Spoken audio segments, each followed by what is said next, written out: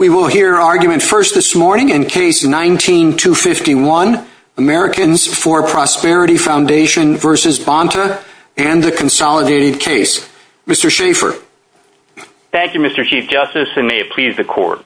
We're here because the California Attorney General is demanding that tens of thousands of charities annually disclose their top donors nationwide, as listed on Schedule B to IRS Form 990. This demand casts a profound nationwide chill, and it does so for no good reason, Your Honors. As the district court found following a full bench trial, California's upfront collection of Schedule Bs does not further the state's law enforcement goals. That finding is both dispositive and unassailable.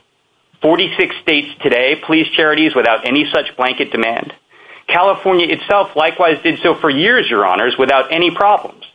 These Schedule Bs never find any legitimate use unless and until a complaint comes in, as happens for only a fraction of 1% of all charities.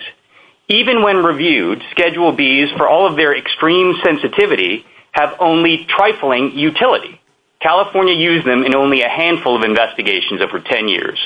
The rare times when Schedule B has use, Your Honors, California has much narrower means to obtain it, namely a targeted audit letter to the charity of concern.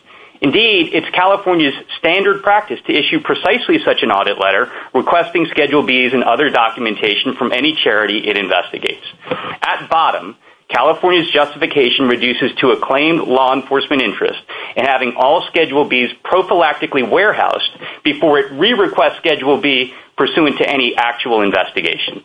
That does not begin to justify the First Amendment intrusions here posed, as 40 amicus briefs from hundreds of concerned parties spanning the spectrum agree. Because California's upfront, suspicionless demand for donor information is not narrowly tailored, as it must be under this court's precedents, it is unconstitutional in all its applications, and certainly in a substantial number of them. We respectfully urge this court to hold it facially invalid. Mr. Schaefer, your main argument is that we should apply strict scrutiny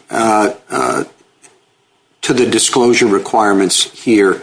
But with respect to political speech, which is we've held as, of course, at the heart of the First Amendment, when we have an issue of compelled disclosure, we apply exacting scrutiny.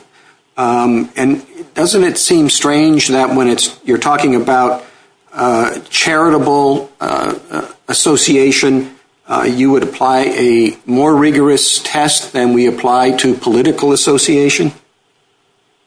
Well, Mr. Chief Justice, I hate to dispute your premise, but I think that among the petitioners, it's the Thomas More Law Center that urges strict scrutiny. We, from Americans for Prosperity Foundation, have no quarrel with that. We think they make the argument well for that standard. But the prime imperative for the petitioners, Your Honor, is simply to stress that under any standard of exacting scrutiny that calls for narrow tailoring, this demand is facially invalid and due to be struck down across the board. Sorry, Mr. Chief Justice. I was going to say thank you for the correction, but when it comes to tailoring, what exactly is your understanding? I think what that means, I think it's not well settled under the exacting scrutiny standard. Well, I think Shelton gives you the holding, Mr. Chief Justice. Shelton specifically struck down the demand that teachers disclose their associations, and it did so for lack of proper tailoring, even while recognizing that there might be a substantial relationship to the understandable goal of protecting kids in schools. And so you have the holding there. Vermillion articulates the standard, too, specifically in this context. And I do note, to your prior question, that even in the election context, Buckley does speak in terms of strict scrutiny. It simply holds that disclosure is the least restrictive alternative in that context, categorically different from this context, and one where, of course, there's an interest in public disclosure that California disavows in this case. Justice Thomas? Thank you, Mr. Chief Justice. Counsel, a couple of quick questions. How would it affect your analysis if the organization involved just did something that was not controversial, such as provide free dog beds or taking care of stray puppies or something like that? Would your analysis change in any way? It wouldn't, Justice Thomas, and I do note that among the amici supporting us is PETA, joining the brief by the Nonprofit Alliance. And so their work, too, can be controversial, and depending upon one's views of how puppies should be handled. There can be controversy around that. We might not have thought before 2013, when California leaked the Schedule B of the Asian Americans for Advancing Justice, that would be especially threatening for the donors there. But today in 2021, sad to say, it could be a life or death issue that their identities have been disclosed. Think about religious charities, think about medical organizations that may take views about masking, about vaccinations. In our very divisive times, it's tough to identify with certainty a charity that is non-controversial in those respects. And even if there were that sort of a charity deposit, Justice Thomas, there are understandable concerns, religious convictions, desire not to be lose privacy, not to be harassed by solicitations that donors legitimately have for charities across the spectrum. In this era, there seems to be quite a bit of loose accusations about organizations. For example, an organization that had certain views might be accused of being a white supremacist organization or racist or homophobic, something like that, and as a result become quite controversial. Do you think that that sort of labeling would change your analysis? Well, I think it's part of the problem here, Justice Thomas, and there is expert testimony in the record from Paul Shurvis for both of these petitioners explaining that precisely because there is such intensity of views and there is such a proclivity to vilify perceived enemies in our times, that's part of what puts raises the stakes, if you will, and raises the concerns of reasonable donors for charities all across the spectrum. So that's there, but I also think this court's precedent recognizes the history and the common sense that says donors to associations are concerned about having their identities revealed. That was true in Shelton. That was true for the NAACP. It was true for the Republican Party and donors to the Republican Party in the Pollard case, where this court summarily affirmed. What if the state of California did exactly what the U.S. government is doing and just simply requires this information as a part of your tax returns if you claim a deduction? Well, I'd note, Justice Thomas, that is categorically different from the AG's interest in policing charitable fraud. They don't serve the tax function in California. Also, Congress has made a statutory judgment specifically for the IRS about a nexus between Schedule B and the information listed in there and how it's to be used. And how is it to be used, Justice Thomas? For federal tax collection. So it's comparison potentially of the individual donors' deductions on their federal tax forms, and the IRS has nationwide jurisdiction consistent with the nationwide scope of a Schedule B. None of that is true for California. Thank you. Justice Breyer? Thank you. If you win in this case, I think the court will have in some form held that the interest of the donors in maintaining privacy of their giving to a charity, the interest of the charity in receiving those money, here at least outweighs the interest of the state in having a law on the books that, even if it never is actually enforced, frightens people into behaving properly. Okay? Something like that. Well, if we hold that, can we distinguish campaign finance laws, where the interest is even stronger in people being able to give anonymously? Can we distinguish laws that require them to disclose their givers? How would you distinguish that, if you would? And the other thing I would like to hear you distinguish is just what Justice Thomas brought up. The IRS requires disclosure for tax purposes. Okay? Private disclosure. The California wants disclosure, so it has a potential for finding out. And that potential, as I said, might in and of itself discourage people from acting improperly in respect to charities. So I'd like to hear the distinction, if you want to make them, between those two things.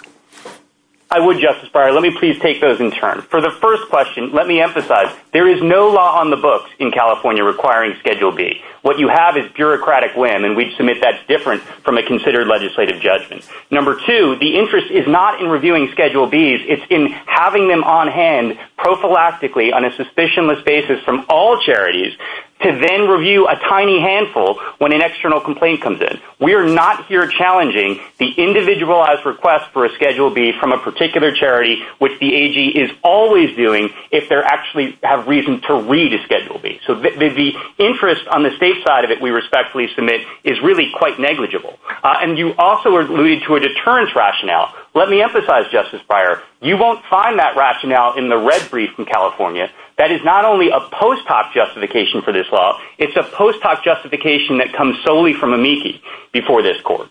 And there's not a shred of evidence to support that. And, of course, there's no more reason to think a Schedule B sitting in the AG's hands as part of a warehouse is any more deterring by virtue of sitting there. It's only if it actually serves law enforcement purposes that it might do that. And, of course, as you note, it is on file with the IRS in any event. So if there's a deterrent effect associated with filing it, it rationally follows that it's already being served before California asked for it too. Now, for the IRS, number one, there's a statute from Congress. Number two, it is for tax collection purposes. Number three, it has nationwide scope to it. And number four, there's a whole statutory design, Justice Breyer, that has criminal and civil penalties for any violation of confidentiality. There's no framework like that in California. And in fact, the record shows the opposite in terms of how likely these are to leak. Justice Alito? What does the record show about the number of concrete cases in which California has used this information prior to an audit? Justice Alito, we think there are 5 instances where that's happened in the past 10 years. California seems to contend that there were 10. The district court found 5, and the reason the district court found 5 is based on the testimony of the state's lead auditor, Steve Bauman, who had been serving as an auditor since 1988, had been the lead auditor since 2001, was designated as California's witness on this critical subject matter, and he, in his experience, Justice Alito, had used it once. He could think of one instance. When he surveyed all the auditors, they came up with 5 instances. And then the AG's attorneys added to get to 10, but that's the most they can get to. And I would just commend to the court the relevant record excerpts on this point. You can see Mr. Bauman's testimony at JA, Americans for Prosperity Foundation, Appendix 397 to 99. California says that on this record you haven't even shown an entitlement to succeed on an as-applied challenge. What do you understand California to demand you prove that you haven't already proved? I don't know, Justice Alito, what you could possibly ask a charity in the position of these petitioners to prove that they didn't prove. Again, they had expert testimony. They had testimony from their officers. They had instances of horrific threats and violence, including death threats that were directed against the organizations or their proxies who were in the same position that donors would be in. And I would note, Justice Alito, that what California contemplates for an as-applied challenge is very different from what you and the court contemplated in Doe v. Reed, where it was 130,000 plus petitioners who could have their First Amendment interests all adjudicated together. As we understand what California is requiring, it's not just an extremely onerous standard that's essentially impossible to meet, but you'd have tens of thousands of charities all having to go to court to try to vindicate their First Amendment interests. That's just not workable, and it's not a satisfactory solution to the First Amendment problem here posed. We submit. California had quite a few leaks in the past, but they now tell us that they've changed their practices and they're serious about confidentiality. What should we make of that? Should we hold them forever to their past breaches? Justice Alito, we think that they fall down before you even get to the confidentiality problems. Having adequate confidentiality protections, which they demonstrably lack, is a necessary but not sufficient condition to their demand being upheld. And really, it's the lack of narrow tailoring, the lack of a state interest. And by the way, Justice Alito, I should emphasize, for Mr. Bauman's cases, those were not instances where it was the upfront collection of Schedule B that was useful. They, for all they know, obtained it via audit letter. So we think the confidentiality issues add to the record of unconstitutionality, but and even as to those, just focusing on them, there's nothing California can do at this point that would convince reasonable donors and charities that have seen the dismal record of confidentiality lapses that now those have truly been fixed. Thank you. Justice Sotomayor? Counsel, if we were to apply the type of narrow tailoring you advocate, I don't see how the public disclosure at issue in Doe would have survived. In Doe, this court held that Washington State's requirement that signatories to referendum be publicly disclosed was substantially related to its interest in protecting electoral integrity. But there, the state secretary of state, pardon the redundancy, checked signatures for fraud. That doesn't seem to be anything like narrow tailoring if that's what we were applying. It seems to me, as the Chief Justice pointed out, that McCutcheon is different than what we have been doing under exacting scrutiny. Under your theory of the case, though, Doe shouldn't survive. If I may, Justice Sotomayor, we think that Doe, respectfully, is categorically an opposite. It is explicitly specific to the electoral context. The court said so repeatedly in its opinion, and it turns Counsel, on the please, significant... if that were the case, then Doe didn't have to go through its analysis. It would have just said it's electoral. And yet it went through it. And Buckley itself said that that the NAACP's exacting scrutiny was something different than what's the least restricted means of doing something. And Justice Sotomayor, we think you could stop short of requiring the least restrictive alternative even in this context and still reach the same result. All right, so let me go to everything you're saying about California, okay? I assume that the vast majority of charities are not involved in fraud. You're seeming to assume that the numbers of cases in which this is useful has to be dramatically large because charities are dramatically, largely committing fraud. What if I disagree with you? Number one. Number two, the interest that California has in this schedule is in part, there was testimony by the head of the charitable organization and by the auditing team that if you give out a subpoena or an audit letter, that it tips off, and there has been history of these letters tipping off fraudsters and them hiding their illegality. So the audit, this disclosure saves them time because audit and subpoena letters take them a long time to get the information. B, it helps them identify when a report comes in of problems, whether it supports a further investigation. And C, it helps avoid the tipping that they're concerned about. Given that state interest, if the state had properly kept this non-public, why would it be not narrowly tailored? Let me take, if I may, the last part of that. Or even fit our usual definition of exacting scrutiny. Justice Sotomayor, you articulated the sole rationale California has for upfront collection. And let me emphasize to the court, it is not only post hoc and hypothesized, it is not genuine, okay? It is also contrary, and I'll explain why. It is contrary to the factual findings that the district court made. You can see it in Petitioner's Appendix 47A. You will find no witness who identified any specific instance where the tampering that supposedly concerns California occurred. If the AG were genuinely concerned about tipping off charities, they would never do, Your Honor, what they always do, which is send an audit letter at the outset of any investigation, telling a charity that is being investigated and asking it to supply Schedule B, if relevant, along with all other relevant documentation, which charities always do.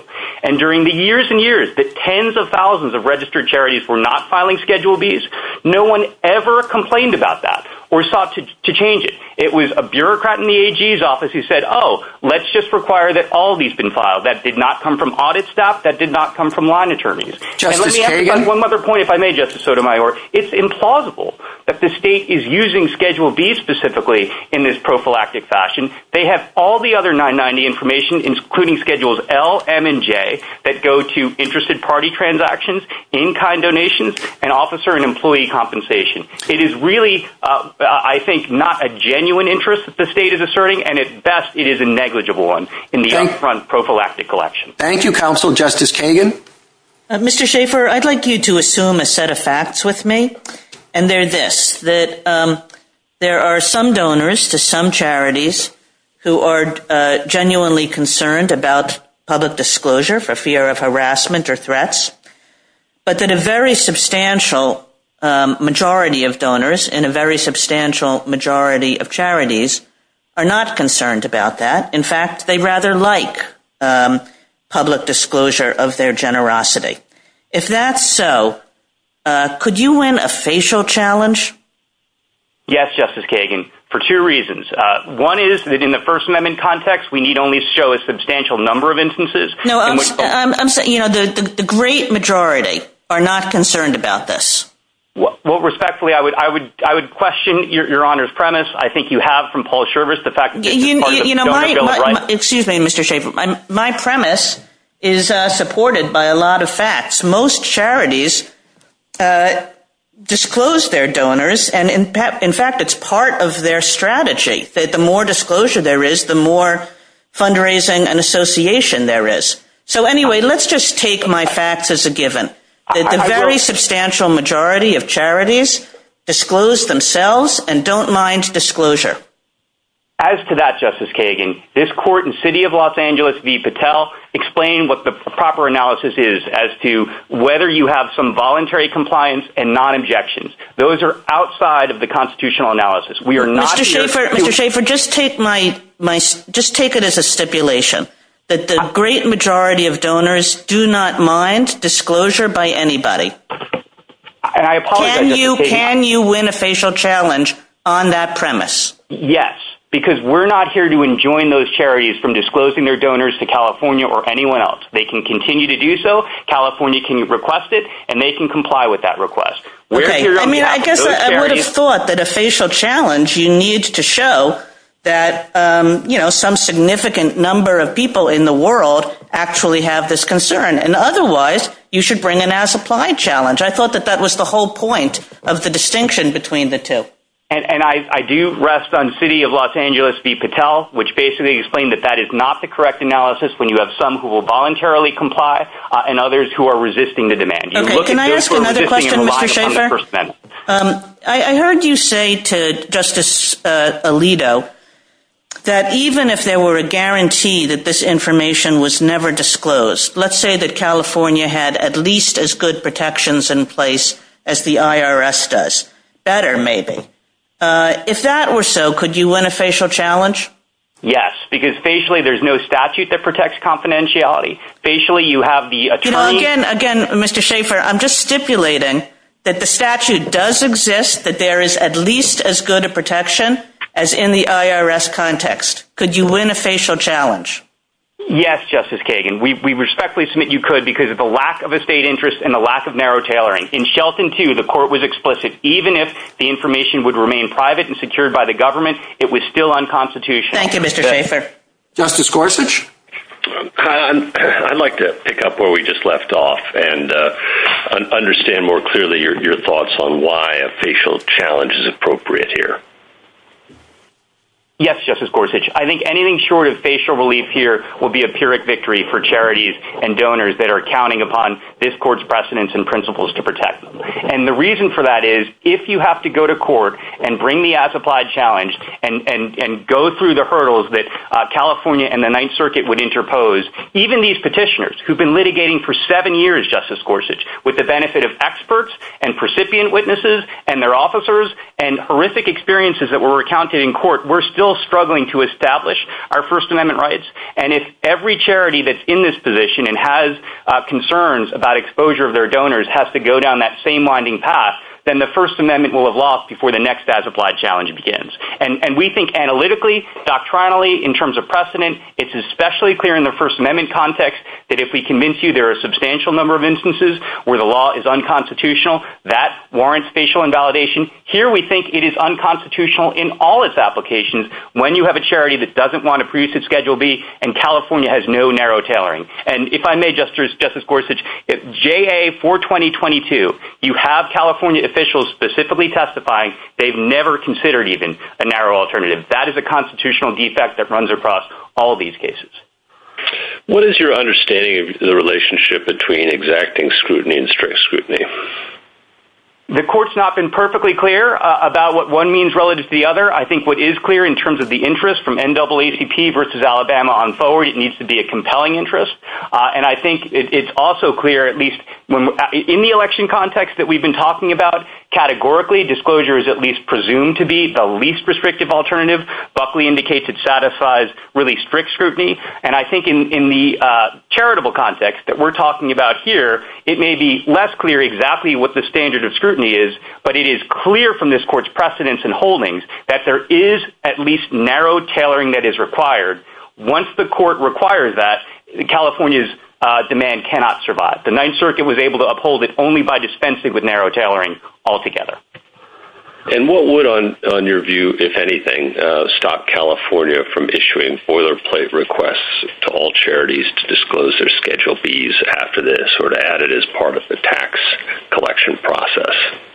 Well, the California Attorney General has no authorization, no mission to be collecting taxes. That's something that's completely separate in California. But if you're positing bad faith, we might challenge it as bad faith, Justice Gorsuch. The record No. I'm positing, I'm sorry, maybe I wasn't clear, that two possibilities. One, fine, you get rid of this rule, but the AG issues a boilerplate request to organizations for the purposes of policing potential fraud, one. Two, that in the tax collection process, separate and apart from the AG, California starts mandating the disclosure of Schedule Bs. Well, I think they'd have to satisfy exacting scrutiny in either of those instances. Hopefully you'd get a considered legislative judgment that balances the competing considerations here and makes sure that there truly is narrow tailoring happening. And all we ask this court to do in order to decide this case is stands by its precedents and principles.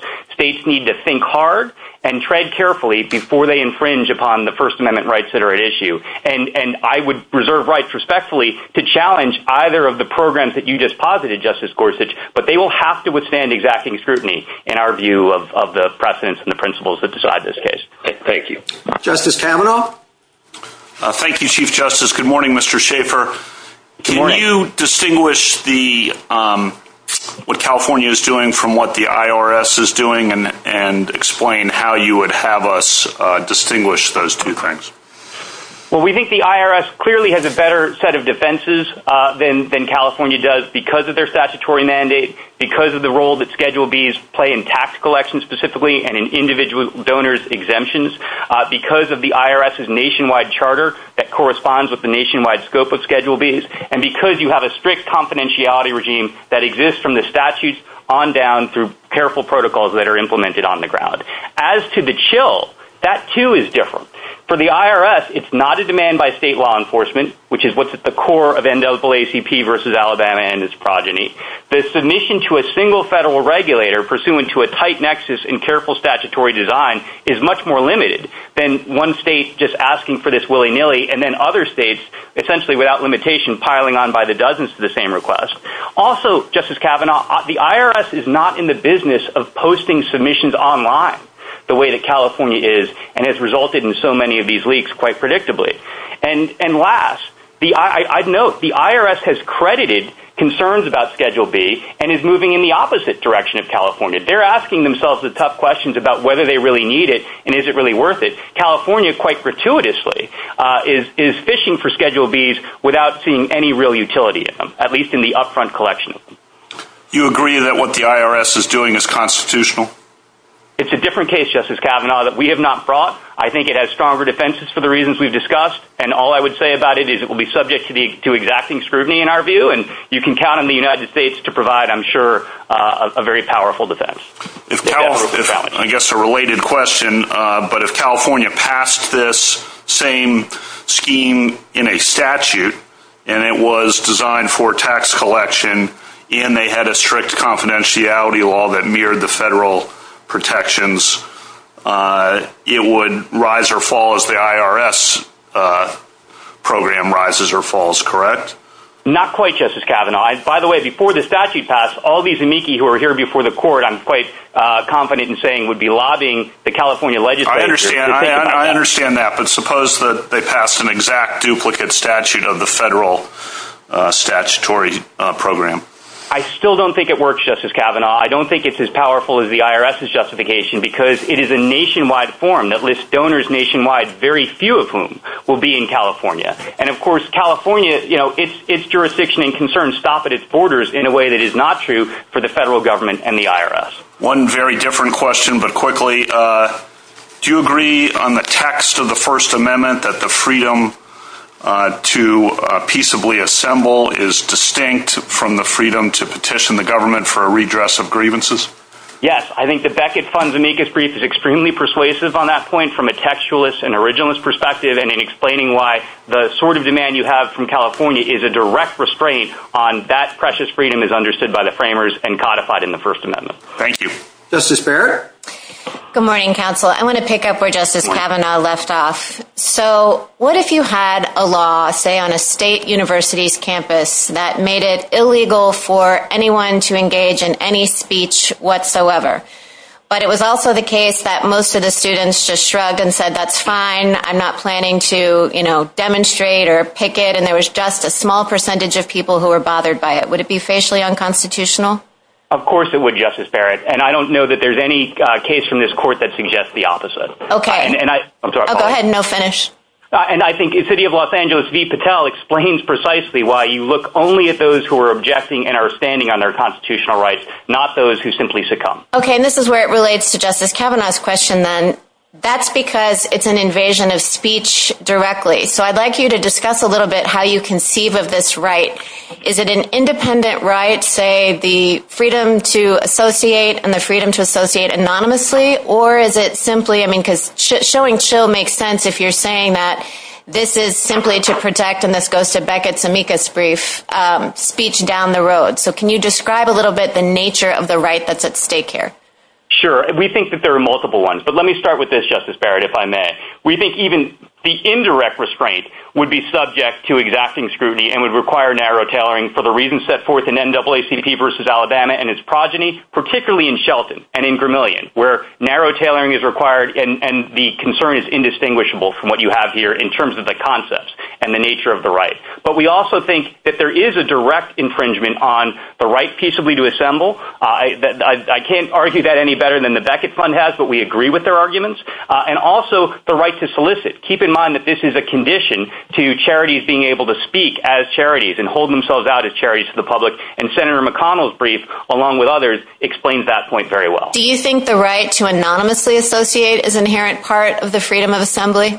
Yes, it is. It was precious to the framers. Anonymity was a core concern of theirs that's reflected in this court's precedents, McIntyre, Talley, and on down the line. But also the right to assemble is the right to assemble privately and peaceably. And when the government comes asking, tell us who your donors are, that is a direct infringement. Okay, and I want to ask you something. You've repeatedly distinguished the IRS form from the California use of Schedule B because of the fact that it's kept strictly confidential, and the IRS has a nationwide mandate.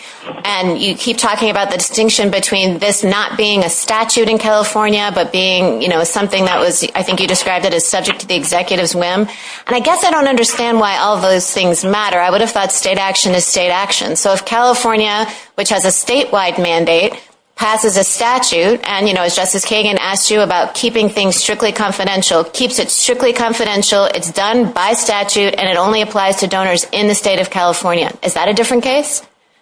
Yeah, Dovie Reed explained very well why the first thing in the analysis, even after you have least restrictive alternatives established in the election context, it started with the state's interest, and it had to credit that before it went on to the analysis of chill. And whether there's a statute that reflects a considered legislative judgment that, yes, this is really warranted and it's really useful, should make a difference to this court's analysis. And I'd commend to you Justice Stevens' footnote 3 in his concurrence in Dovie Reed, explaining that the strength of the state's interest goes up depending upon whether you have a considered and sure legislative judgment that's been made. Here you have the opposite of that, and you have the acknowledgement of California. Again, it's reflected in the joint appendix, and it's incontestable that they haven't even thought about narrow tailoring. Thank you, counsel. A minute to wrap up, Mr. Schaefer.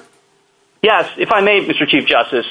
We think the rule of law that decides this case is clear. not fuzzy. Even if there may be semantic differences or questions of doctrine as far as strict scrutiny versus exacting scrutiny and least restrictive alternative versus narrow tailoring being required, this court's holding and precedent are clear in Shelton and in Gramillion. Unless those are overruled, narrow tailoring at the very least, at a bare minimum, is required here. This court has insisted upon it repeatedly, and has done so across the larger realm of First Amendment scrutiny. We don't know of heightened scrutiny in the First Amendment context that does not call for narrow tailoring, that does not say a state cannot be infringing upon these precious liberties gratuitously and disproportionately.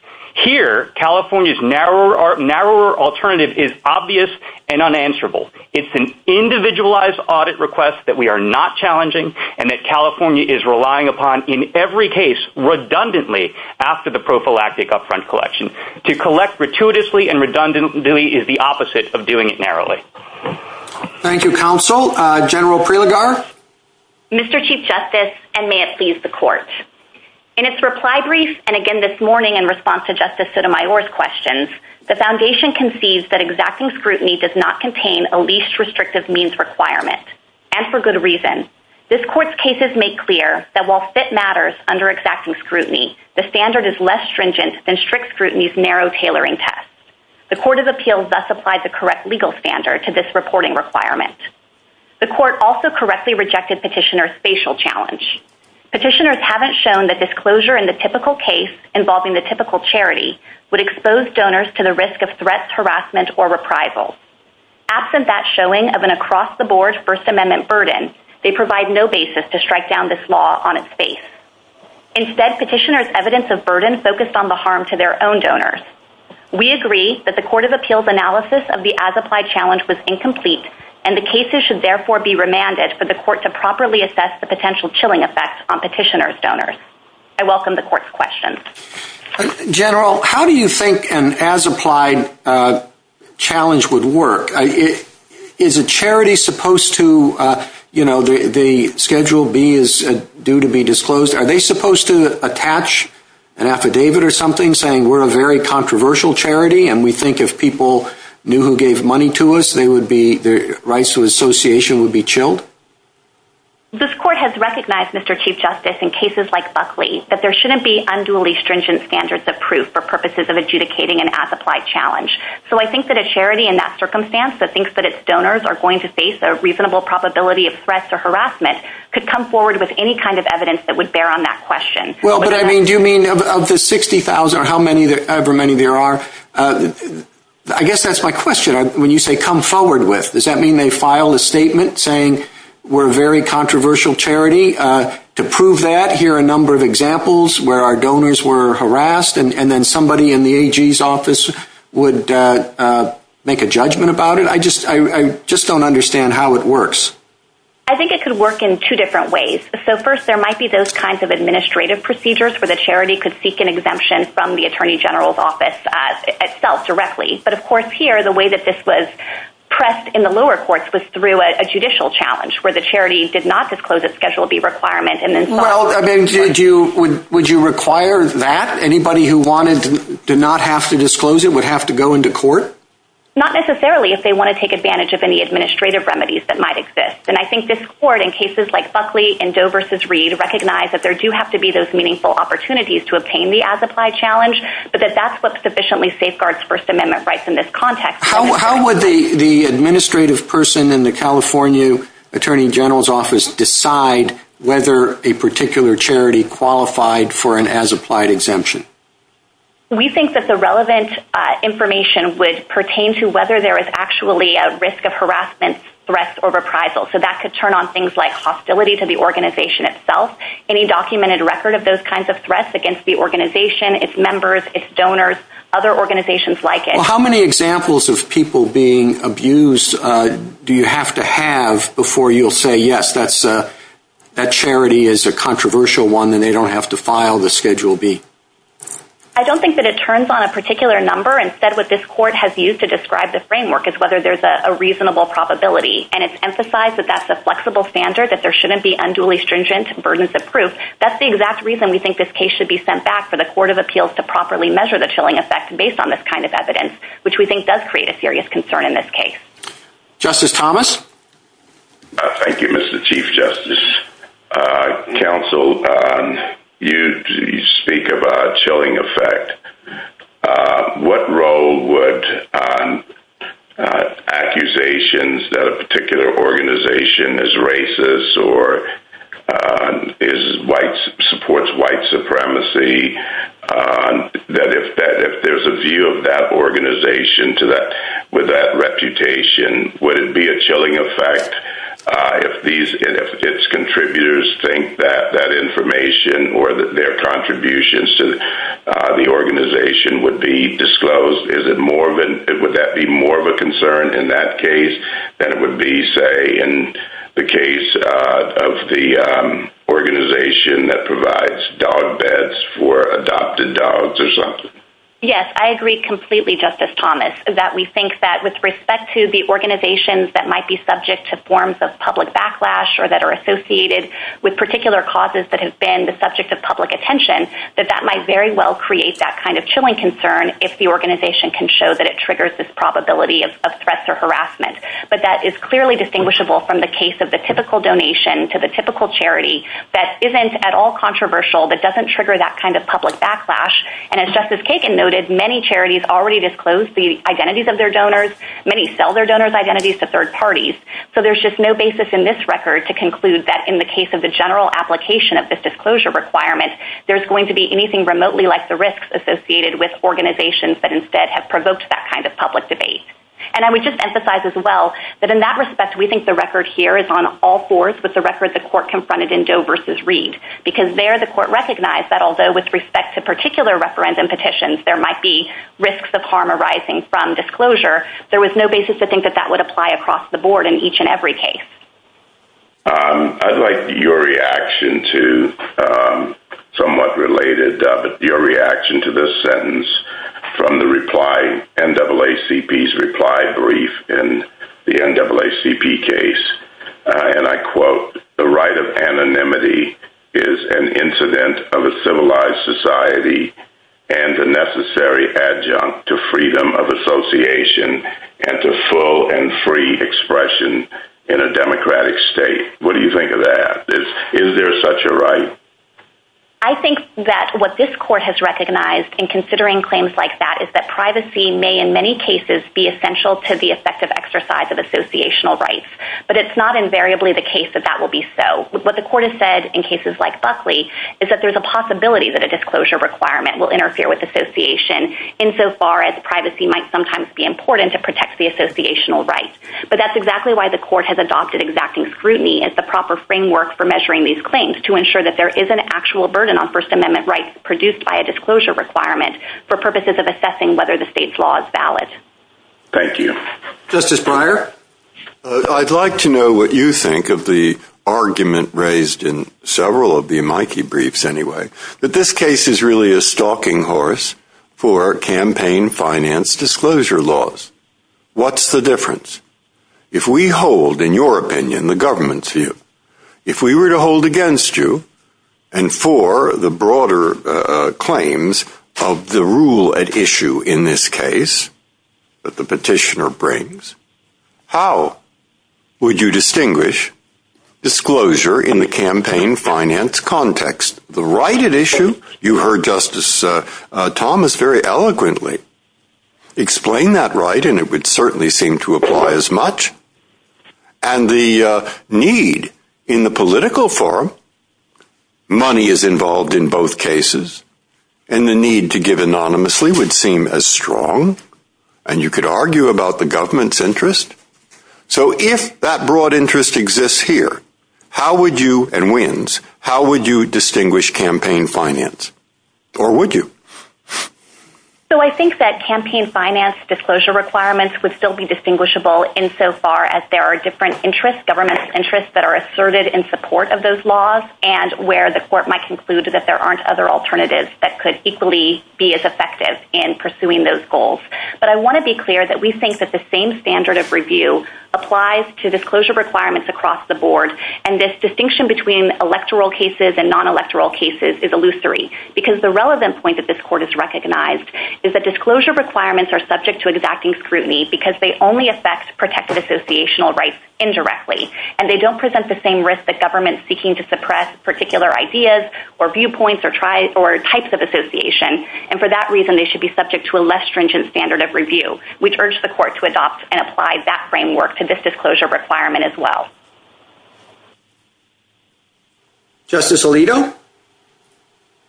I was interested in your colloquy with the Chief Justice. Has California ever said that it will grant an exemption if a nonprofit submits an affidavit or other proof that its donors will be chilled by disclosure? I'm not aware of any evidence about that in the record, and ultimately these kinds of administrative remedies, I'm drawing a parallel to the campaign finance regulations. And well, if it's not in the record, then does every nonprofit that fears its donors will be chilled have to do what these petitioners have done, which is to take California to court and fight the state tooth and nail for more than 6 years in order to avoid potential public disclosure of its list of donors? To the extent they're pursuing an as-applied exemption, I think that that's so, but I don't think there's anything wrong with it. And the corresponding rule that would facially invalidate this law would mean that in the mine run case where there's no First Amendment burden at all, nevertheless the state would be precluded from regulating and pursuing its important interest in policing charitable fraud in this way. Do you think that would provide adequate protection for First Amendment rights? Do you doubt that donors to organizations that take unpopular positions on hot-button issues have reason to fear reprisals if those donations are made public? Do you think that's a legitimate fear in our current atmosphere, or do you think it's paranoid? No, I think that can produce a chilling effect in individual cases, but I don't think there's any indication in this record that kind of chilling effect is created across the board with respect to the average person donating to the average charitable organization, and there's simply no evidence here to conclude that individuals would stop donating to charitable organizations if this reporting requirement to the state were enforced in the mine run case. Now, let me ask you about your position with respect to this particular case, because I found it a bit puzzling. You say that the case should be remanded so the Ninth Circuit can consider, quote, how significant the harm would be to petitioners' contributors if their identities became publicly known. You know what the record here shows. The district court conducted a trial, and it found ample evidence that the contributors to petitioners would be harassed. And the brief filed by the American Civil Liberties Union and the NAACP Legal Defense Fund and other groups says, quote, petitioners have shown that people publicly affiliated with their organizations have been subjected to threats, harassment, or economic reprisals in the past and are likely to be chilled. What more do you think these petitioners would have to show? Well, I think the way that kind of evidence factors in this case, which of course involves a non-public disclosure requirement, is in measuring the chilling effect. So the reason that we think that the Court of Appeals was incomplete in its analysis is because although it concluded that there was no future prospective risk of inadvertent disclosure, it didn't consider the way that the past history here of unfortunate widespread public disclosure might factor into a prospective donor's chill with respect to whether to continue associating with petitioners. And we think a donor would think about not just the risk of future disclosure, but also how severe the consequences would be. The more severe the consequences, the greater the chilling effect, even if that threshold risk of inadvertent disclosure remains relatively slight. So well, again, you know what the record here shows. Is it sufficient or not? I don't quite understand what your position is. Our position is that the Court of Appeals should complete its analysis and conduct that inquiry in the first instance. And ultimately, the interest of the United States here is in the legal standards that apply to disclosure requirements in this context. So we haven't taken an ultimate position on the outcome of the as-applied exemption, but we do think it needs to be given meaningful consideration. Thank you. Justice Sotomayor? I'm thinking along Justice Alito's questioning, and it seems to me that you are basically asking a question that the Ninth Circuit, you're saying the Ninth Circuit didn't answer. And the question you think the Ninth Circuit didn't answer is, do donors have a reasonable fear, given the state's past disclosure problems? Is it reasonable for them to be chilled? Is that what you're asking the court to do? Yes, Justice Sotomayor. That's largely how we think the chilling effect should be measured in this case. Now, if that's the way you think it should, and I actually may agree with you that that's what our case law would suggest, is that a factual question or is that a legal question that we should answer? That's, I think, a mixed question. And in this realm, the court has recognized that mixed questions should generally be answered de novo by looking at how the legal standard applies to the particular facts. Now, let me tell you what I've been struggling with in this case, and perhaps you'll tell me if I'm struggling rightly or wrongly, given what you believe our exacting scrutiny standard requires. It seems to me that what we look at first is, can a disclosure hurt a party? Generally we ask three questions, but if I take them backwards, we look at, is there a potential burden? And I think it goes without dispute in this case that the petitioners have shown that a disclosure of their donors could harm them. I don't think you dispute that, correct? If it were a public disclosure, that's the point. Now the question is, if it's not a public disclosure, which this law purports to be, we would balance whether the state has a substantial interest, not a compelling interest, but a substantial interest in this information. And I guess the other side is saying, given the number of times we use it, even if it's small, 10 times, this is a substantial interest. It helps us in our law enforcement. So the issue really is, has the state proven that it's really going to keep this private? Isn't that the bottom line?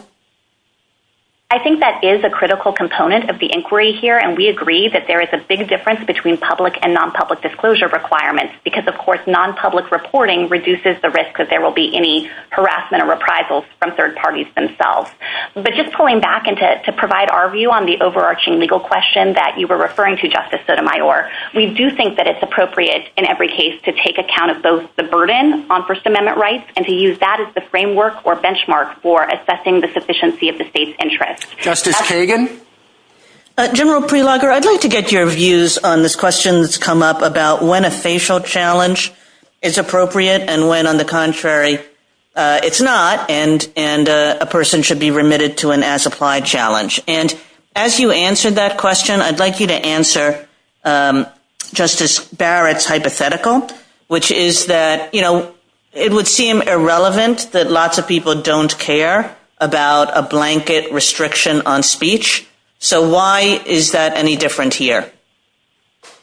So I'll begin with that hypothetical. And the big difference with the situation that Justice Barrett was positing is that would have been a direct prohibition of speech. And that creates all the concerns that maybe government's trying to suppress viewpoints or ideas, and it triggers strict scrutiny in the ordinary course.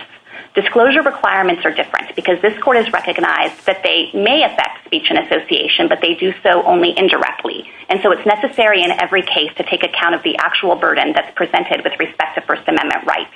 And I think that explains why a facial challenge should not succeed here, because there is no evidence in this record that there is any kind of widespread substantial burden in the typical application of this statute to the typical person contributing to a charity.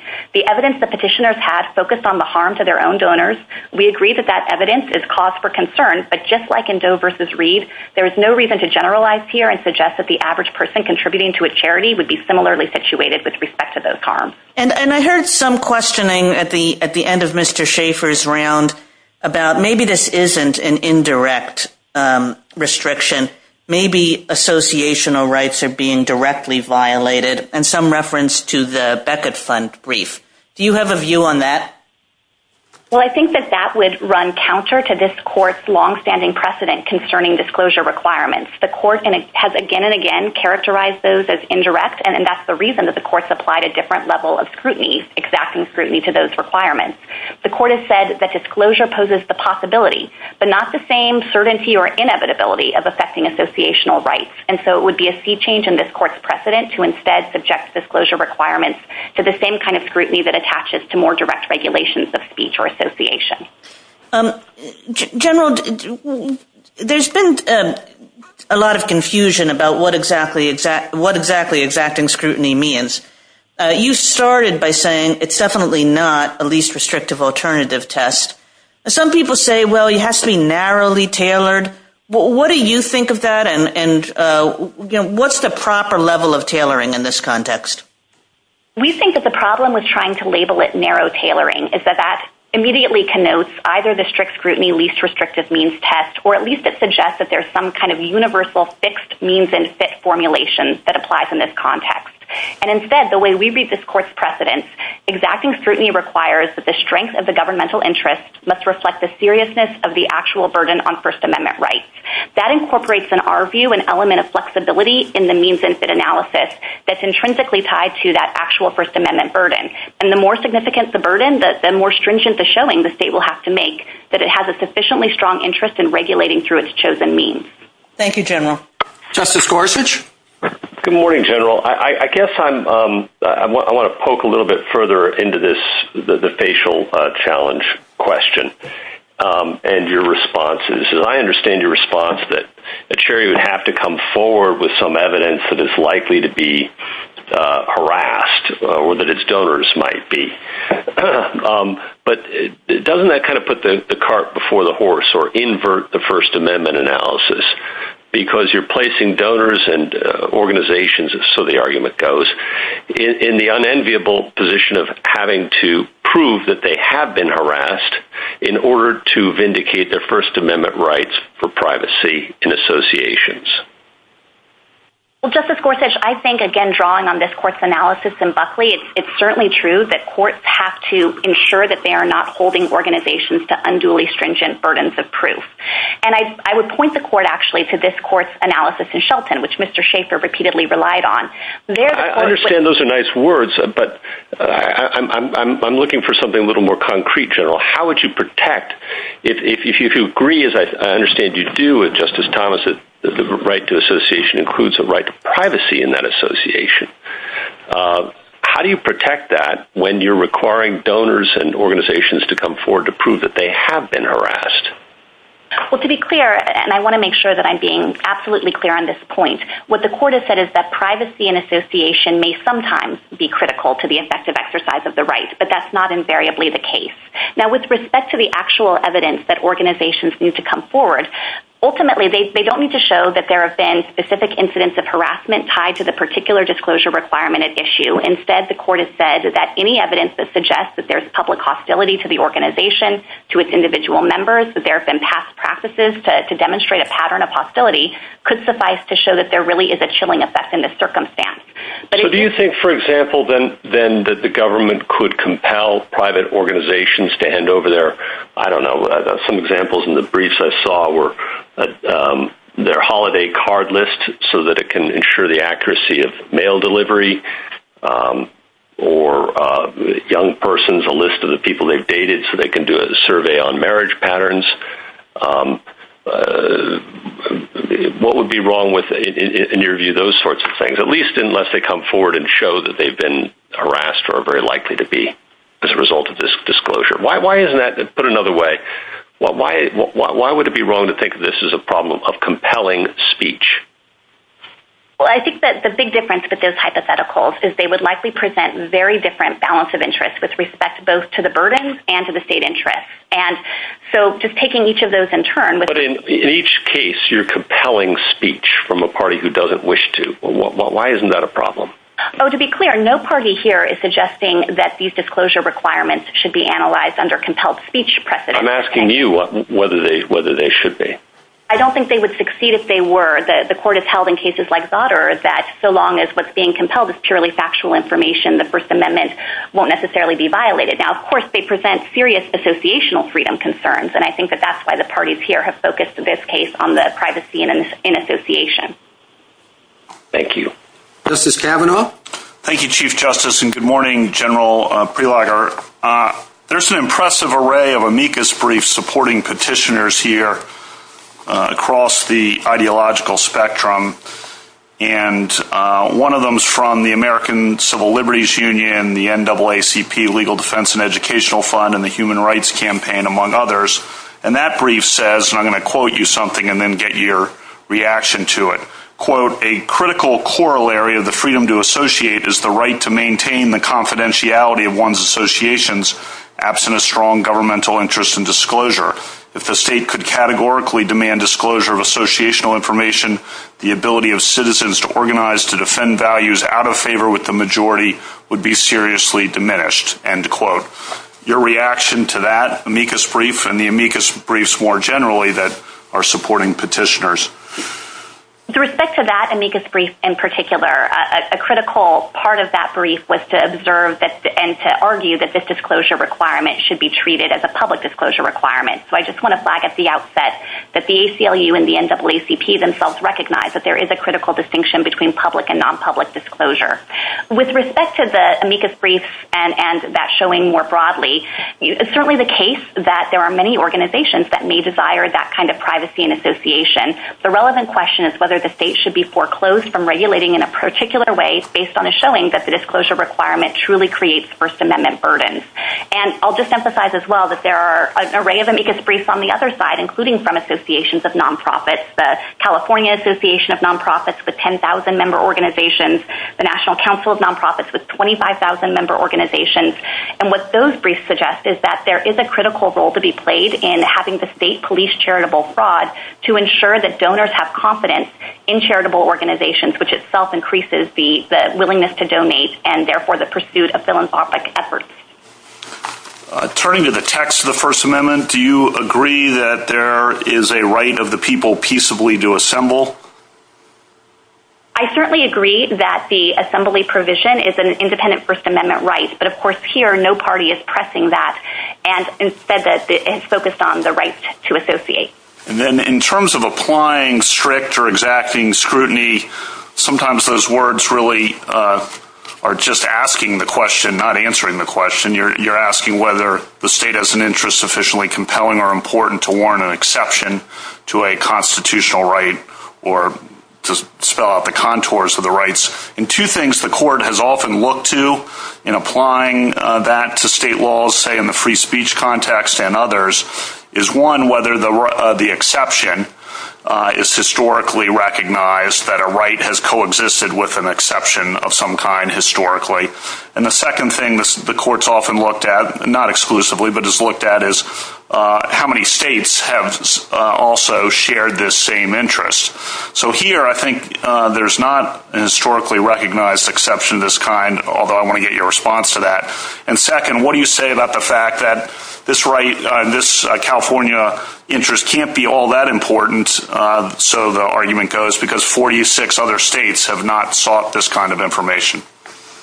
Well, let me take each of those, but I'll do them in reverse order. On the number of states that regulate in this way, I don't think it could possibly be the case that California's law could be invalid just based on that kind of head count. Obviously, states in our federalist system can choose to devote different levels of resources to problems. They can choose to regulate in different ways and have different priorities. What California has shown is that it's prioritized this issue of charitable fraud in the state. It's devoted far more resources than many other states. And I think it's done so because of the sheer number of charitable organizations that solicit in the state and the amount of their donations, which are somewhat unique in number, and that's prompted California to act in this way. So I think the relevant question isn't how it compares to other states, but whether it has sufficiently justified this law. Thank you, General. Justice Barrett? Good morning, General Prelager. I have a question about tailoring. Let's say that I agree that exacting scrutiny applies. The Ninth Circuit didn't really engage in any kind of tailoring inquiry. I think what it did could more fairly be described as a balancing of interests. And you kind of demurred a little bit when you were asked about what level, if any, of tailoring is required. So do you agree there has to be some kind of means ends fit or not? Yes, we do think that there is a means in fit, but we think that it's incorporated into the requirement that the strength of the governmental interest has to reflect the seriousness of the actual burden on First Amendment rights. And so that will vary depending on the context or the circumstances based on the showing with respect to First Amendment burden. And again, the more serious the burden, then the less likelihood that the state has a sufficiently strong interest in regulating through its chosen means. And Justice Barrett, just to close the loop on this, I do think that the Court of Appeals here considered alternatives. It specifically discussed the audit letters, subpoenas, and explained why those would be less effective at allowing California to make use of Schedule Bs at the outset in responding to complaints before it's formally opened in an investigation, and cited that tip-off concern and other concerns related to having that information at an early stage. So I don't think it's accurate to suggest that there was no means in fit analysis in the lower court opinion. Well, General, let me read you this language from Shelton and tell me if you think that you would agree that this is the standard we should apply when thinking about means fit. We said that in evaluating means ends fit, we struck down the law because we concluded that the government's purpose, here's the quote, cannot be pursued by means that broadly stifle personal liberties when the end can be more narrowly achieved. Would you be satisfied with that standard? I think that standard applies based on a showing of substantial First Amendment burden, and that's specifically the context in which this court articulated that language in Shelton. It said that the disclosure requirement there would chill every teacher in the state from associations because the teacher lacked tenure protection and would naturally avoid any associations that might cause concern for the employer, even though it didn't bear on the fitness of the teacher to serve in that capacity. Okay, let me ask you about that predictive judgment then. So in pressing for as-applied challenges here, or talking about whether this record adequately establishes that the petitioners have reason or their donors have reason to fear retaliation, what if the petitioners here had filed this challenge right at the beginning, before any of these incidents of violence had occurred? How is the state supposed to judge whether there's chilling? So the court addressed this in Buckley, and it said there, with respect to minor political parties, that if there's a new political party that doesn't have, for example, a history it can point to, then it can rely on evidence with respect to related organizations or organizations that share similar missions. So the court has specifically acknowledged this concern and made clear again that would it be different, say, in California than in Alabama? What evidence is the court supposed to look to? Political climate of the particular state? I don't think that it should be limited in that way. And again, I don't think that this should be an unduly narrow inquiry. So I think that the petitioner should be able to come forward with any evidence of harm that's occurred anywhere for purposes of trying to show that there would actually be a chilling effect in this case. Thank you, General. A minute to wrap up, General. Thank you, Mr. Chief Justice. To wrap up, I'd like to focus on the legal standards that we think the court should apply here. The court's cases make clear that exacting scrutiny applies to reporting requirements, that the standard does not contain a least restrictive means test, and that a facial challenge should be rejected when, as here, there is no basis to conclude that disclosure poses a risk of threats, harassment, or reprisals in nearly all of the law's applications. But the other relevant legal standard is that organizations need to have a meaningful opportunity to claim an as-applied exemption from compelled disclosure when it would subject their particular donors to harassment or intimidation. Petitioners presented evidence of these kinds of harms, and we think the Court of Appeals should have considered that evidence in measuring the chilling effect of this law as applied. We'd urge the court to confirm these legal standards and remand for the Court of Appeals to assess the as-applied challenge in light of them. Thank you, General. General Feinberg. Mr. Chief Justice, and may it please the court. Petitioners advanced two claims, a facial challenge and an as-applied one. Those claims are reviewed under exacting scrutiny, the standard this court has long applied to reporting and disclosure requirements. To prevail on their facial claim, petitioners must demonstrate that California's Schedule B requirement is unconstitutional in all or at least many of its applications. But petitioners' evidence centered only on their own organizations. They did not show that California's confidential collection of the same information that charities already provide to the IRS chills associational interests in general or for a substantial number of charities in the state. At the same time, the state's upfront collection of Schedule Bs is substantially related to important oversight and law enforcement interests. Schedule Bs are used routinely by state charity regulators to evaluate complaints. When examined with other documents, a Schedule B helps investigators determine if there is a concern with self-dealing, diversion of charitable assets, or gift-in-kind fraud that warrants a formal investigation.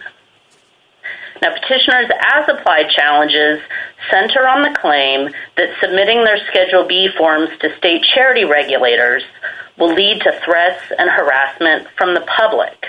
But Schedule Bs are confidential under California law, and the state has bolstered its confidentiality protocols in response to past lapses.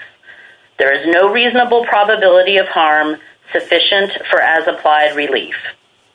I welcome the court's questions. I guess I want to follow up on that point you were just making, General.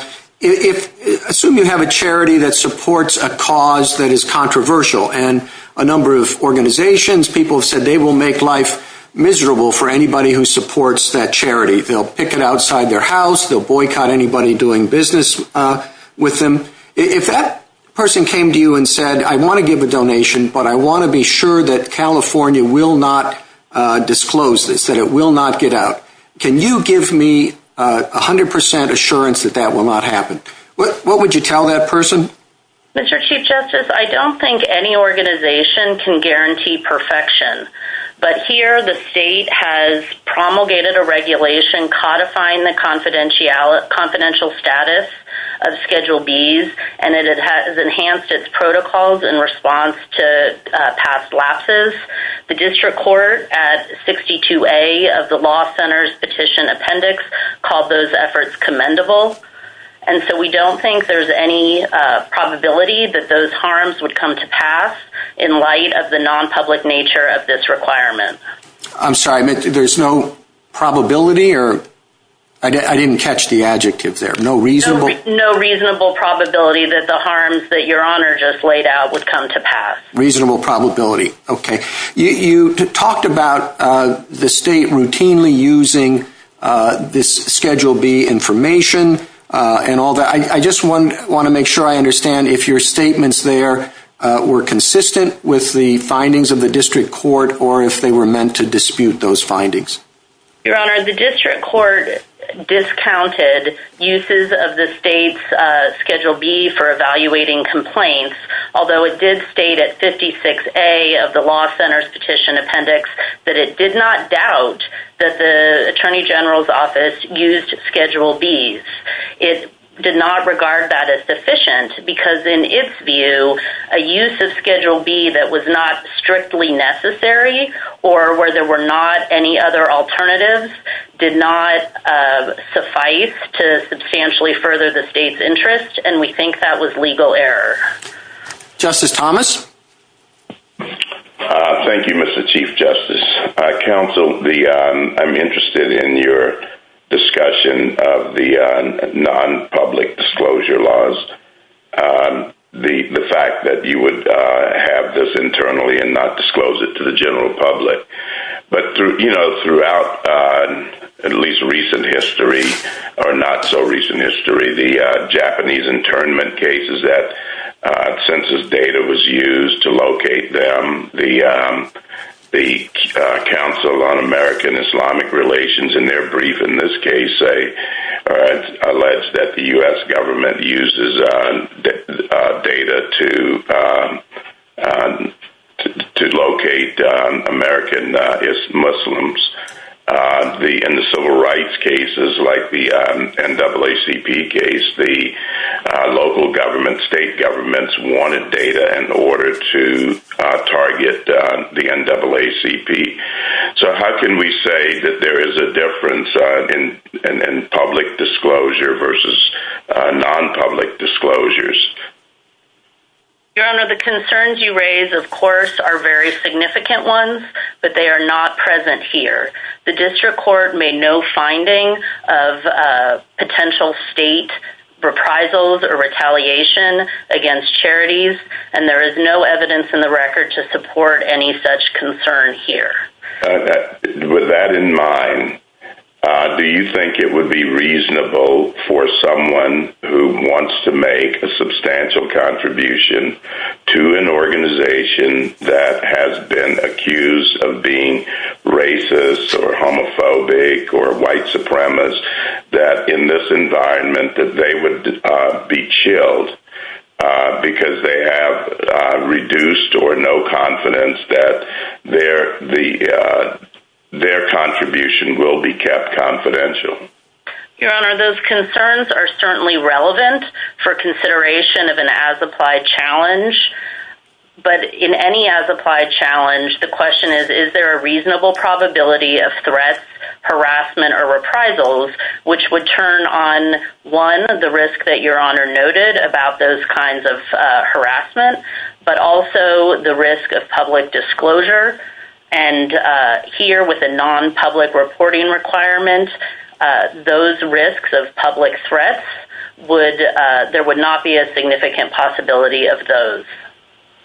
So, but you think that there is, in that calculus, do you include the possibility of an intentional leak by someone who happens to disagree with or dislike that particular group, that someone would consider that a possibility?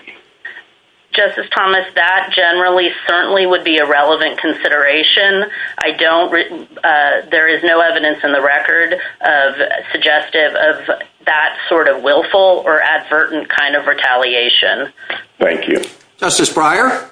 What do I read in the record to show that this statement of the other side is wrong? I assume you think it is. The statement is, as I paraphrase it, there is no need for this. You can't say there isn't some risk of leakage. It's never been necessary, really, or hardly ever. And at the very least, you could have a carefully tailored, more like New York's, which is more carefully tailored statute, the same thing. I thought the answer might be Mr. Smith, the charity, goes and buys a piece of land or property in San Francisco or New York. It belongs to a major donor. Maybe he overpaid. This law means any charity will be very careful before they get into that fix. That's called, preventative. But you don't make that argument. You're making the first. So what's the answer to the first? And why didn't you make the second argument? There's some good reason. Justice Breyer, the record shows that the upfront collection of Schedule B assists state regulators in evaluating complaints to detect precisely the sort of self-dealing concerns that your question is premised upon. When, with upfront collection, the state is able to evaluate complaints, look for those kinds of situations, decide whether a formal investigation is needed, and if so, focus the investigation on the relevant concerns. The alternatives posited by my friend would not be sufficient to meet those needs. The state would not have the ability to see Schedule B information in connection with other information to decide if an investigation is even needed. Audit letters and subpoenas after the fact lead to delays. They also lead to considerable burdens on charities. And it is not clear that petitioners or other charities would even provide the Schedule B in response. I thought I heard my friend say that any routine requests for those sort of audit letters would be something requests for Schedule Bs would be something he would challenge. Justice Alito?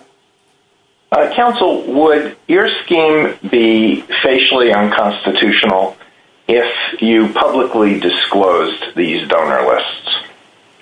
Your Honor, in that circumstance, the burden on charities and their supporters would be higher, and so a stronger interest would be needed.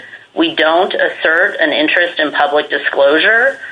There could be circumstances where it could serve an interest, but we don't assert any such interest here. Well, are you willing to say that that would be unconstitutional? Your Honor, as a facial matter, the challenger would still have to show that it was operating unconstitutional in all or a substantial number of cases, which would require a showing that the sorts of public threats, harassment, and reprisals would occur. And as Justice Kagan was noting before, many charities do not have those types of concerns with the public knowledge of donations. All right. The brief filed by the ACLU and the NAACP Legal Defense Fund says that we should regard your system as a system of de facto public disclosure because there have been such massive confidentiality breaches in California. And from the perspective of the donor, that may make sense. A donor may say, this is a state that has been grossly negligent in the past. No sanctions against anybody who's leaked this information. I have to assume that this may happen again. Why isn't that a reasonable way to look at this? I don't think even the district court regarded it that way, Justice Alito. At 62A of the Law Center Petition Appendix, the district court said that the Attorney General's office efforts to rectify past lapses and to prevent them in the future were commendable. It said your past record was shocking, did it not? In the foundation decision, it did. Following the court's analysis of the evidence regarding the changes to the state's protocols, it called those efforts commendable. Its concern at the Law Center, its concern at that point was that the state could not guarantee confidentiality. Well, let me get a sense from you what you think would be necessary in order for an as-applied challenge to proceed. And let's take, as an example, the brief filed by the Proposition 8 Legal Defense Fund, where they detail evidence of vandalism, death threats, physical violence, economic reprisals, harassment in the workplace, the well-known case of Brendan Ike. Do you think that's sufficient? If they came to you with that, would you grant them an exemption? Justice Alito, this is a non-public reporting requirement, so there is no reasonable probability that that sort of threat, harassment, and reprisal from the public would come to pass. But we agree with the United States that as a general principle of law, there is a flexible evidentiary standard, and challengers to reporting or disclosure requirements can draw from a wide range of evidence in order to establish... Well, my time is up, so your answer is basically that no as-applied challenge can ever succeed because what you have, at least purportedly, is a private disclosure system. Justice Alito, there is, with a challenger who is asserting concerns related to threats, harassment, and reprisals from the public, that they would not be able to satisfy the standard because there isn't a reasonable probability that that information would be made known to them. Yeah, I understand your position. Your position is no as-applied challenge can ever succeed. There could be... For that reason. Pardon me?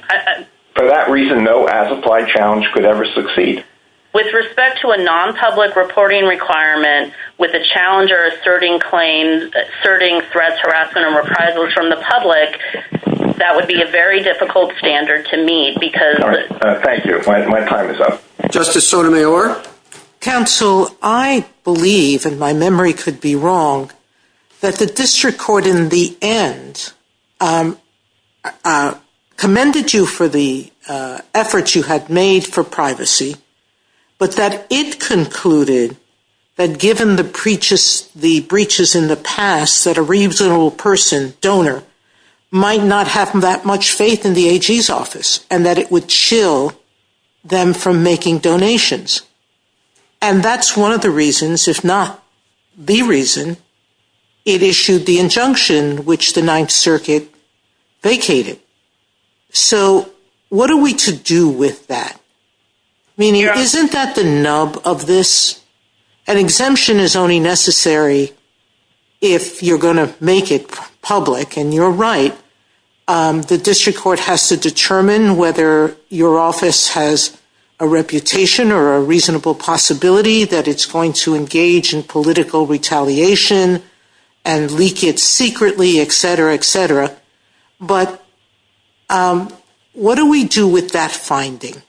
That given your past breaches, you have essentially turned this into a public disclosure case? Justice Sotomayor, I read the district court's decision as you note, commending the Attorney General's office for its changes, but faulting the Attorney General's office for, at that point, not being able to guarantee confidentiality. We don't think that sort of guarantee can be the standard. And that let me just give you an example. And I think someone said this earlier. I might have been the other side. How about if the requirement was that you hand deliver this list to somebody in the AG's office who's going to put it in a locked file? Is that a guarantee better than putting it on the internet with all of the anti-hacking procedures you have? There is a normal human fear about hacking, that they can hack anything. In that hypothetical, it's true that general concerns about hacking would not be present. By the way, there is a serious question. If someone came in and argued that they were fearful on general hacking, we probably under Clapper would say they don't have standing to claim an injury. But go ahead. With respect to hacking, Justice Sotomayor, it is a present risk in modern society that no system can have a 100% safeguard against. But the important point... That's including the IRS, correct? Indeed. But the important point here is that petitioners did not bring forward evidence suggesting that even in light of that background risk, that charities in general, or at least a substantial number of them, were chilled in their contributions. And indeed, the amicus briefs from Cal Nonprofits and the National Council of Nonprofits said that robust Attorney General oversight actually promotes charitable giving because it promotes trust in the charitable sector. Justice Kagan?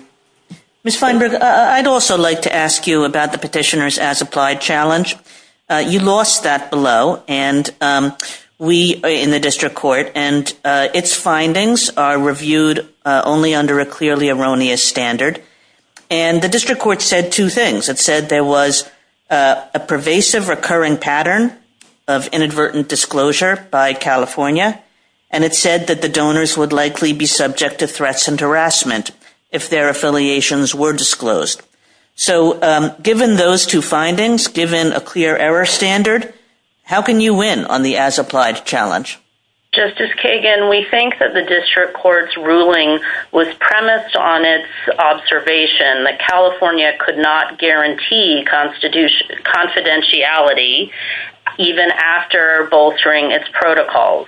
If the court disagrees with the Ninth Circuit's approach to considering the district court's characterization of the confidentiality measures, the appropriate course would be, as the United States suggests, would be to vacate and remand on the as-applied challenges only, and to reconsider the question in light of the district court's framing of the confidentiality protections.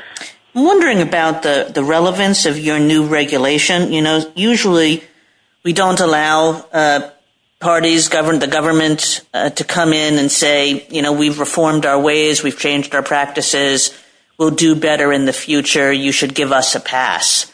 So why isn't that what you're asking for here? Justice Kagan, the regulation codified existing practices in the Attorney General's office and an existing policy. The petitioners here are seeking prospective facial invalidation, and the district court considered the updated protocols and the new regulation in connection with the challenge. and we think that they're relevant for that reason. On the question of threats and harassment, if an organization comes in or some of its members and shows that they have been in the past subject to such threats, do they need to do anything else in your view? Is there a requirement that they show that those threats have led to chill, or is it enough if they show threats and harassment? In general, with respect to a public disclosure requirement, the question is whether there's a reasonable probability that those threats, harassment, or reprisals would occur. And if they do, it's reasonable to conclude that that sort of significant repercussions would arise, would demonstrate a deterrence for associations or making contributions to charity because of the significance of those sorts of consequences. Thank you, Ms. Feinberg. Justice Gorsuch? Good morning. If the First Amendment protects the right to associate in private, why do we need to consider harassment? Justice Gorsuch, this court has said repeatedly, including in its foundational cases, that the First Amendment protects associational rights, and those rights may be implicated by disclosure and reporting requirements, but they don't do so invariably. So we certainly said that proof of harassment can be very significant evidence that the First Amendment right to associate has been infringed, but we've also said that the First Amendment right to associate includes the right to do so privately, right? The court has recognized that privacy is a concern where the disclosure of associational information would lead to deterrence of associations because of the reactions that the information would prompt in others.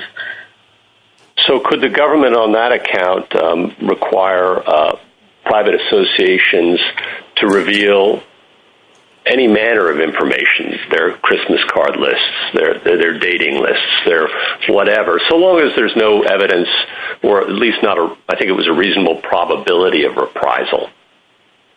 Justice Gorsuch, I think in those situations, it would be much more difficult for the government to justify. First, because there would be... Well, there's always some good efficiency argument. I mean, we've heard about efficiency in administration here. I'm sure there's efficiency in post office services or census information. So let's suppose the government can't come up with something that sounds like that. In any case involving a disclosure or reporting requirement, the government must come forward with an interest that is sufficiently important to justify the burden. And you do agree that there is this right to privacy of association that the government must overcome? Where a plaintiff demonstrates that a disclosure or reporting requirement is in fact resulting in the kinds of burdens that Your Honor's hypothetical would likely show, then yes. Well, my hypotheticals included no reprisals of any kind. It's just they choose to associate privately. Their Christmas card lists, their dating history are private information. There's no reprisals, though. But could the government come in the name of efficiency and good government, come in and require disclosure of those kinds of lists? I think that would be very difficult because in that situation, there would be a significant burden on intimate association. There would very likely be a significant burden resulting from public dissemination of that kind of information. And as a result, the government would have to come forward with a commensurately strong justification, and it wouldn't be clear to me in that context what that interest would be. Thank you. Justice Kavanaugh? Thank you, Chief Justice, and good morning, Ms. Feinberg. I was asking Petitioner's Counsel about the IRS disclosure requirement, something that you have emphasized in your briefing, and you heard Petitioner's Counsel's efforts to distinguish the IRS situation from what California is doing here, and I just wanted to give you an opportunity to respond to that. Justice Kavanaugh, California collects Schedule B information for many reasons analogous to why the IRS does, but as a formal matter regarding the constitutional analysis, we agree with the United States that it's different because the IRS rule is a condition of a tax benefit, and those rules are analyzed under a different framework. But the California's reasons for collecting Schedule B upfront collecting Schedule Bs up front is analogous to the IRS because in both circumstances, regulators have concluded that knowing the identities of the very small number of individuals who may be in a position to influence the financial decisions of a charity are relevant and important for regulatory oversight purposes. One thing we've looked at, the court has looked at in prior cases involving individual rights is in assessing the strength of the state's interest is how many states have similar laws. And you heard me ask General Prelogger, and she had a good answer about each state has to assess its interest differently, but doesn't it show that it's not really all that essential to a state's interests if 46 other states have seen fit to regulate without infringing on the right to assemble or the right to associate in this same way? Just how would you respond to that? I don't think it undermines California's interest for many of the reasons that the United States articulated. Different states have made different judgments regarding their priorities, and different states face very different regulatory challenges. In California, there is a very large population of charities that solicit billions of dollars from state residents, and the state has made it a priority to protect state residents from diversion of charitable assets and deception. And that is the basis on which California has concluded that upfront collection of Schedule B information is important for furthering its interests. Thank you. Justice Barrett? Good morning, General Feinberg. Let's assume that I think that California has a substantial interest in collecting this information for purposes of policing potential fraud. Let's also assume that I think that the personal liberties, right to association, right to speech, are significantly burdened. What kind of means ends fit do I look for then? Or how do I resolve those competing interests? Justice Barrett, you would look at whether California's interests are commensurate with those burdens. We think we have clearly shown that here, given the uses of Schedule B and how it helps in connection with other information. So is that a tailoring requirement? I'm not talking about least restrictive alternatives. I think exacting scrutiny and not strict scrutiny applies. That doesn't preclude, just like an intermediate scrutiny, it doesn't preclude a means ends fit requirement, right? Justice Barrett, we agree that the exacting scrutiny encompasses consideration of the means and ends, and the degree of fit required will turn on the severity of the burden. Here, petitioners have not demonstrated such a burden with respect to all. But I told you to assume that I said that they did. Let's assume that I think these petitioners have shown a substantial burden, and I'm granting that California has a substantial interest. So you're really advocating just a balancing test, right? Like, does the burden outweigh the benefit to California? You're not proposing any kind of means ends tailoring inquiry. No, we do think there is a means ends fit analysis, and we think here the means California has chosen are well tailored to the ends. So well tailored is the standard, not narrowly tailored? Justice Barrett, the term narrow tailoring can mean many things in many contexts. And so, but we do think that under exacting scrutiny, and in Your Honor's hypothetical, where there is a significant burden, there would be a necessary means ends fit. We think that it's satisfied here because California... Well, I understand you think it's satisfied, but in considering that means ends fit, we look to alternatives and see what other less restrictive alternatives might be available. And it doesn't mean you have to choose the least one, but we would consider other alternatives. Is that right?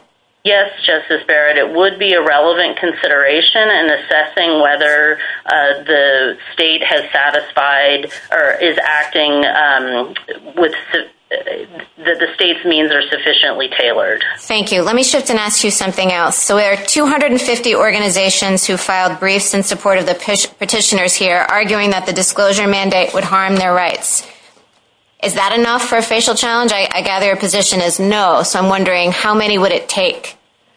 This court's precedents require different standards for facial invalidation, but even the most liberal is that a facial challenger has to show a substantial number of unconstitutional applications. There is no such evidence here, and as the United States pointed out, amicus briefs in support of respondent have indicated that they support robust Attorney General oversight because it actually promotes charitable giving by promoting trust in the charitable sector. Thank you, General Feinberg. A minute to wrap up, General. Thank you, Mr. Chief Justice. However the court resolves the as-applied claims, there is no basis for departing from the established exacting scrutiny standard or invalidating California's requirement with respect to all registered charities. Exacting scrutiny is the appropriate standard for judging disclosure and reporting policies. The standard requires the government to have a sufficiently important interest and to demonstrate that actual burdens on First Amendment interests are justified, just as the state has done here. Facial challenges are reserved for rare cases where a law is unconstitutional in all or many of its applications. Petitioners have not met that standard here because they have not shown that California's requirement chills contributions in general or for a substantial number of charities operating within the state. Thank you. Thank you, counsel. Rebuttal, Mr. Schaefer. Thank you, Mr. Chief Justice. Let me begin where my friend left off. Facial challenges are less rare in the First Amendment context. The court has special solicitude for them in this context. This, Your Honors, when we're talking about First Amendment rights, is where facial challenges succeed. And it succeeded in Stevens, in U.S. v. Stevens, without the court asking how many groups out there would be interested in Animal Crush videos and how many would just follow the general showing of reproach that was reflected in the statute as opposed to wanting to continue to publicize those videos.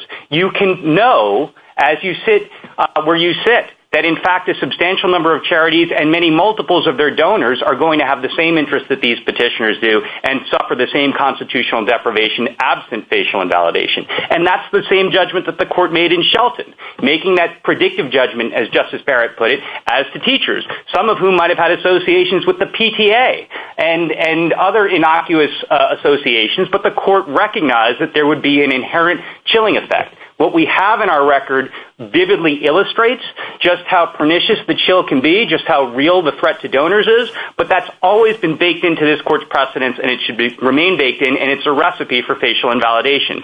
That's especially true, Your Honors, because I'm delighted to hear both the United States and California agreeing today that means and fit is required. Once it is required, we respectfully submit that ends the case. It is undisputed that California's prophylactic suspicionless demand sweeps in the Schedule Bs of tens of thousands of charities annually, and there are many multiples of those charities in terms of the donors whose information is being placed at risk in this very threatening way.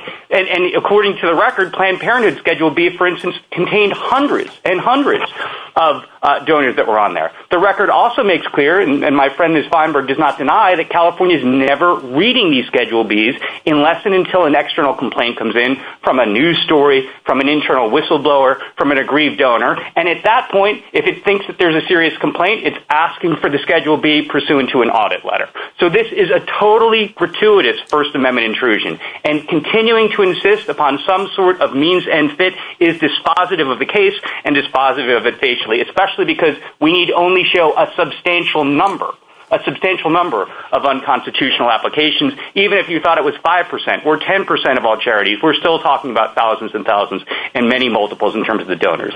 The notion that there's no evidence in the record of general backlash and concerns among charities and donors, I have to respectfully correct. If you look at the Thomas More Law Center's Joint Appendix 197, you'll see Professor Shervish's testimony about the Donor Bill of Rights and how important this principle is to charities as a general rule, and note the outpouring of amicus briefs as your honors have today. Justice Sotomayor asked whether the sole question is whether the state will truly keep this information private. We don't think it is. I respectfully agree with Justice Gorsuch that that does put the cart before the horse. The court in Doe v. Reed started by analyzing the state's interest and whether it was weighty enough. Here, that California falls down, and it doesn't have, as it has in the election context, disclosure as an established least restrictive alternative. And Thank you, counsel. The case is submitted.